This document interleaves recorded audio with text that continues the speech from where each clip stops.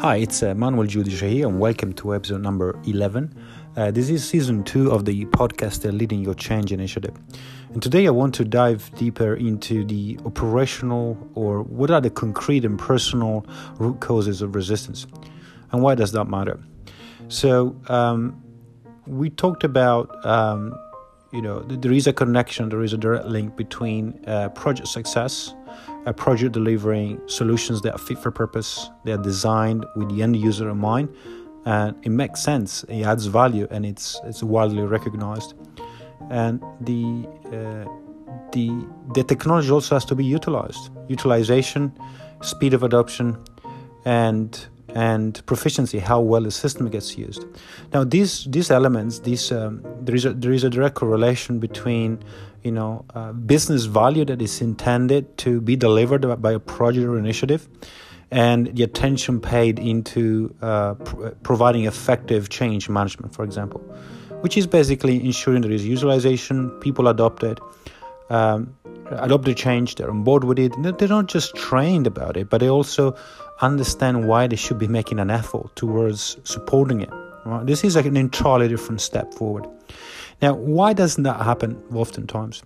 So I talked about resistance to change in one of the previous episodes. Today I want to really tease out what are the three elements that actually the personal root causes for that resistance.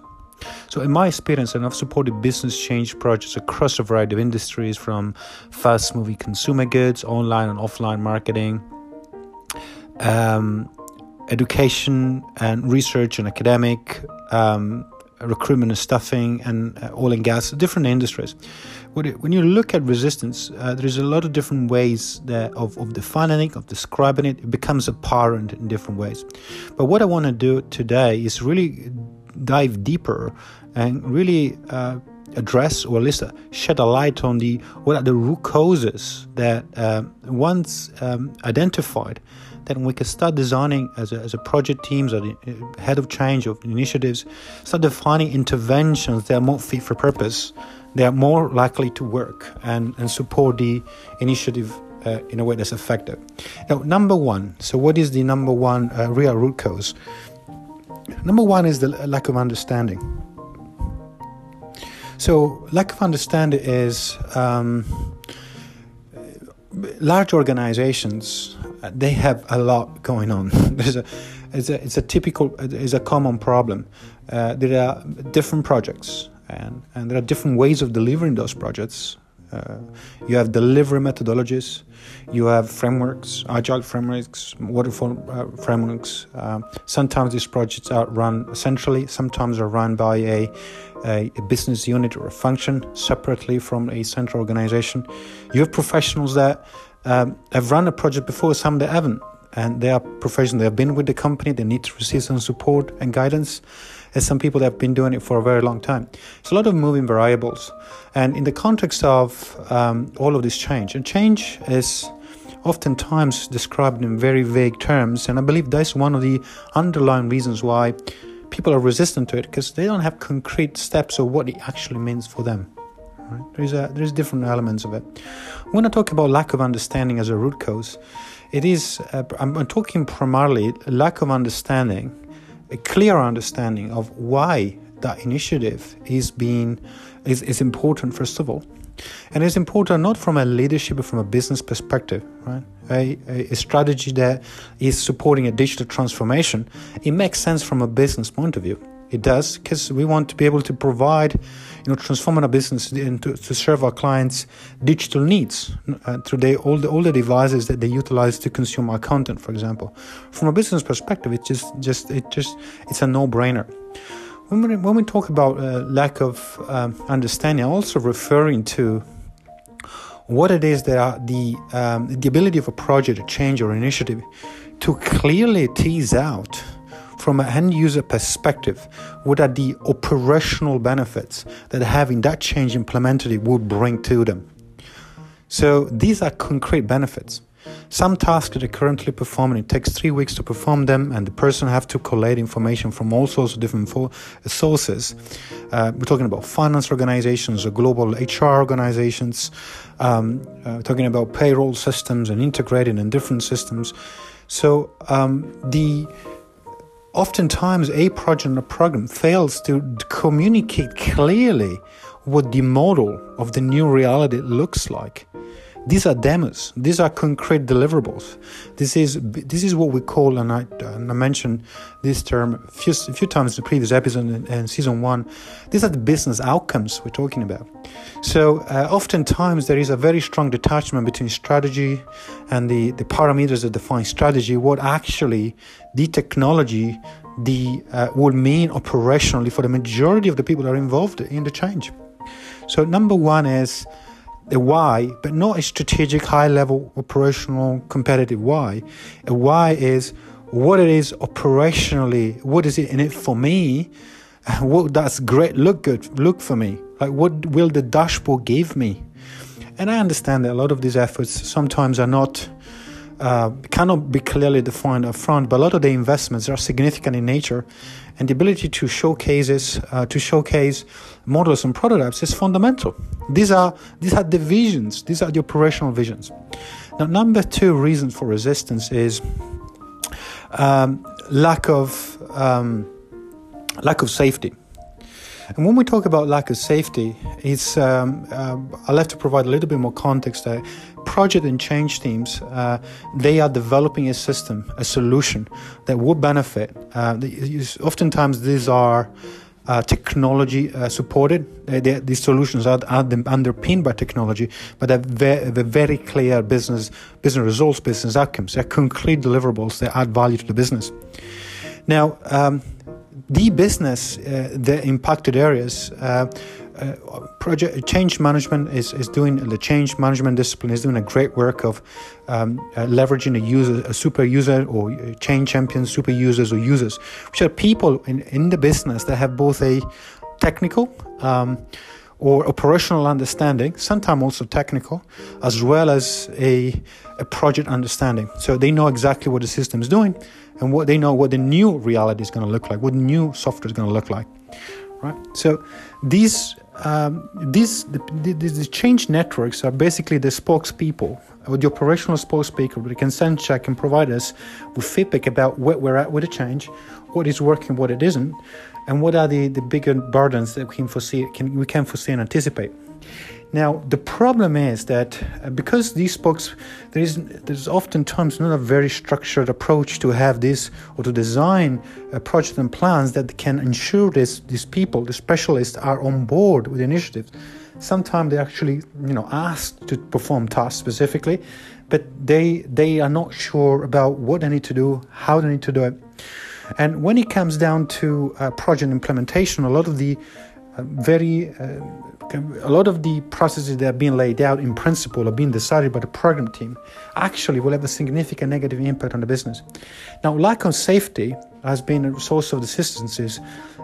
These managers, these supervisors, and these people on the ground, they don't feel safe in their ability or empowered. That's a kind of more empowering way actually to define it. But lack of empowerment is that they don't have the ability to make decisions on behalf of the business, because it's not clear to them. And first of all, the vision that we defined up front, it's not clear what the end goal is going to look like. So if they're not the end goal, it will be more difficult. Obviously, you rely on your line manager, and the line manager will be far more busy in other type of activities. And oftentimes cultures across the business that do not support the ability of your change network to be empowered and make decisions. So when I say lack of safety as a source of resistance, is that a lot of these change networks and these or business representatives are not empowered to make decisions that are relevant to the to the progress that's been made in the implementation. They are sometimes the job, the task responsibility has been dropped on them, and they have to continually refer back to the leader, and by doing so, it actually defeats the purpose of what it is that defeat the purpose of creating momentum across the business. And on the other hand, they don't feel safe because they might have subcultures in the part of the organizations where they haven't been developed and empowered to make decisions up to that moment in time. So the third reason for change initiative, and I'm talking about real life practical examples, is the textbooks reasons why change initiatives fail. But in real life, and when you go and have an implementation, the third reason, the resistance emerges from a people perspective, is the lack of knowledge. We talk about lack of understanding. That is why what we're building, where is the vision, lack of knowledge. And when I refer to lack of knowledge, I'm actually talking about the again, we're going very close to implementation. We have a vision. We've defined what it means operationally. We have test cases that actually will tell us. We've involved the different business areas that will tell us what the different system functionality features are going to be, and how they are going to be implemented. But then the way the different departments are going to go about implementing those changes is a huge source of resistance. Now, so lack of knowledge is actually lack of knowledge of how that change will be implemented and what are the key aspects that an HR team or a payroll team or a procurement team need to follow in order to support a change. They don't know, so there's lack of knowledge in how the change will be implemented. And again, that comes down to disrupting people's daily operational lives. They are already committed to a BAU. But project and program teams, as a result of the change impact assessment, often fail to communicate and engage the different groups impacted across the business, different business areas, to set expectation about what the implementation of the change is going to look like. Right? So people don't know when they need to contribute their time, how they need to do it, what are the engagement channels that are more appropriate, how the program or the initiative will communicate with them. So how the change will be implemented is also a very strong point, because people do not. They find it, although they might buy into the initiative in the first place, but they find it quite annoying if the level of planning are not taken into consideration, that there is a major impact on the department, and then you need 10 to 15 people to actually work longer hours for the next 4 to 6 weeks, right? And if you that also is compounded by the fact that a lot of these professionals cannot. They're not in a position, or we're not selective with the view that they will have to make operational decisions to the benefit of the business. So here are the three macro areas that I very practically see that really hinder implementation and successful implementation, but also hinder the ability of getting business buy-in. Now, just to summarize, is lack of knowledge about how the changes will be implemented, lack of understanding of what great is going to look like once we're live with this. And thirdly, was lack of safety or lack of empowerment in making the decision to make the change move forward. Now, once you start looking at these different areas identified for your project, and you look at your project holistically and strategically, then you know exactly what the interventions are going to be, or you can come up with possible suggestions to intervene in those terms. I'm just offering you a couple of examples. One could be start very early to define a change champions network of individuals that are semi-senior. They understand both the technicalities, but they also understand the business, and they're able to make decisions on behalf of the business. Number two, you want to put an extra effort in considering in communicating to all your impacted stakeholder groups what a good prototype of their solution is going to look like, and you want to do it up front. You can set the expectation that's not the final version. There might be different iterations and there might be different releases, but people will be visually compelled to contribute to an initiative when they see what the solution is going to look like. So I hope you find this episode helpful, and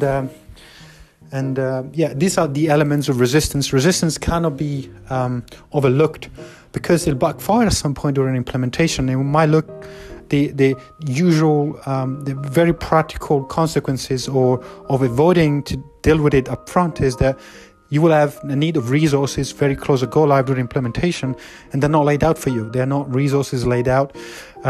Job roles unclear, so your implementation will probably be delayed.